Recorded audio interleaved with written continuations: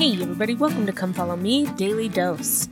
I'm Lindsay Hanson and today is March 30th. Today we're going to continue this week's block by talking more about Easter and the atonement of Jesus Christ. Some of my favorite verses and quotes from general authorities about the atonement of Jesus Christ to prepare us for Easter Sunday. So to start off, I want to read a quote by Elder Scott about the atonement of Jesus Christ and our understanding of it. He says, "There is an imperative need for each of us to strengthen our understanding of the significance of the atonement of Jesus Christ, so that it will become an unshakable foundation upon which to build our lives. As the world becomes more devoid of foundational standards, and as honor, virtue, and purity are increasingly cast aside in the pursuit of appetite, our understanding of and faith in the atonement of Jesus Christ will provide strength and capacity needed for a successful life. It will also bring confidence in times of trial and peace in moments of turmoil.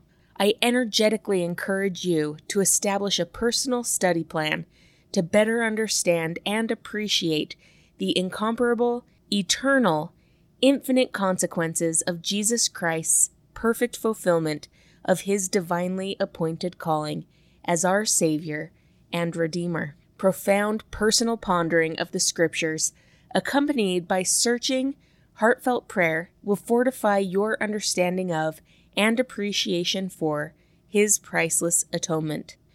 Now, I absolutely love that quote. I love how he says that there's an imperative need for each of us to strengthen our understanding of the significance of the atonement of Jesus Christ. I feel like for so much of my life, I felt like because I couldn't fully comprehend how the atonement works, that I felt like it was enough just to trust that it worked and to know that it was real. And I think that that's okay.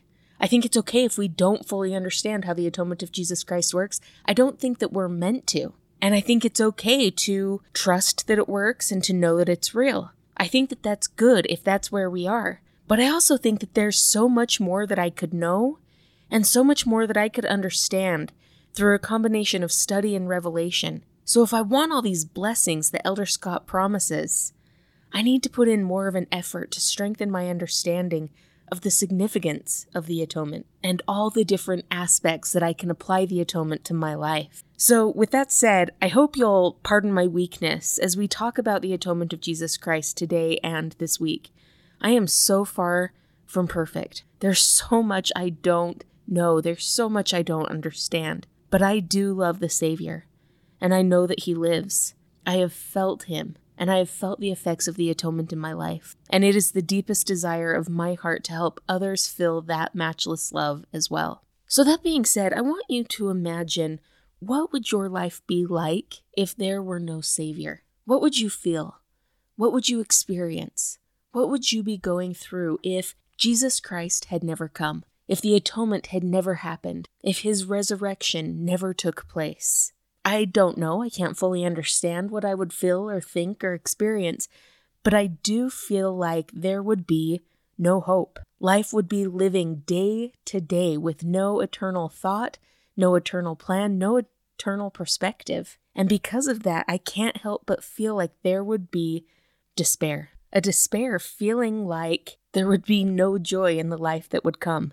Without the Savior, what hope would we have for eternal life? There would be no life with Heavenly Father, no life with our families, no exaltation. But the atonement of Jesus Christ is real. Jesus Christ lived. He came to earth from his throne above. He condescended to be a mortal man, to experience everything that we experienced, to live the way we live, to suffer the way we suffer. He lived a sinless life. He taught us the path that we need to live. He suffered. He laid down his life. Now I say laid down because it wasn't taken from him. At any point, he could have stopped the process. He could have stopped the crucifixion.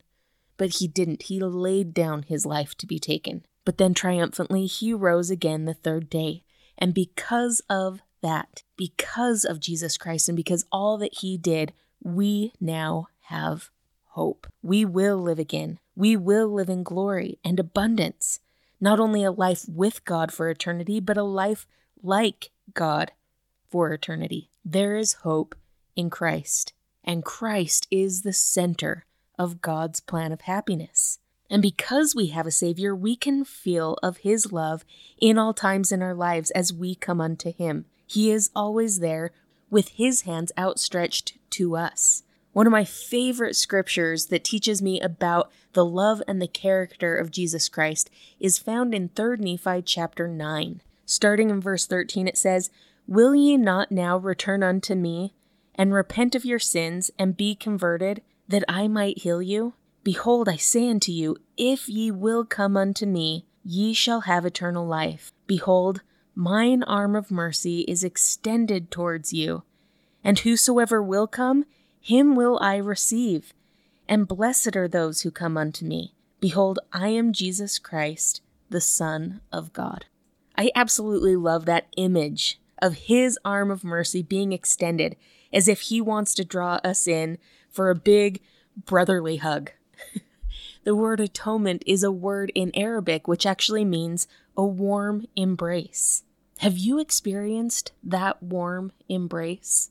I testify that once you do, your life is never the same again. Elder McCune once said, "As we accept the Savior's invitation to come unto me, He will provide the support, comfort, and peace that are necessary, just as He did for Nephi and Joseph. Even in our deepest trials, we can feel the warm embrace of His love as we trust Him and accept His will." Now, with that warm embrace in mind, I want to share with you the words to one of my favorite hymns about the Savior, and about how that warm embrace and experiencing it can change our lives and our hearts and our actions.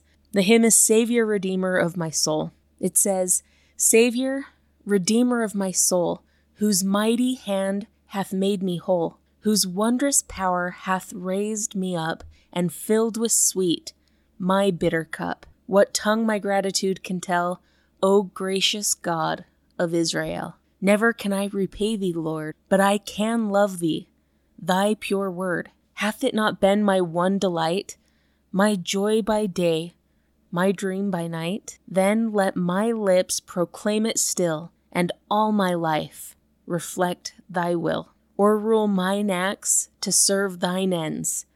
Change frowning foes to smiling friends. Chasten my soul till I shall be in perfect harmony with thee. Make me more worthy of thy love, and fit me for thy life above." Now, we actually sang that a couple weeks ago in sacrament meeting, and I loved it because I love the hymn.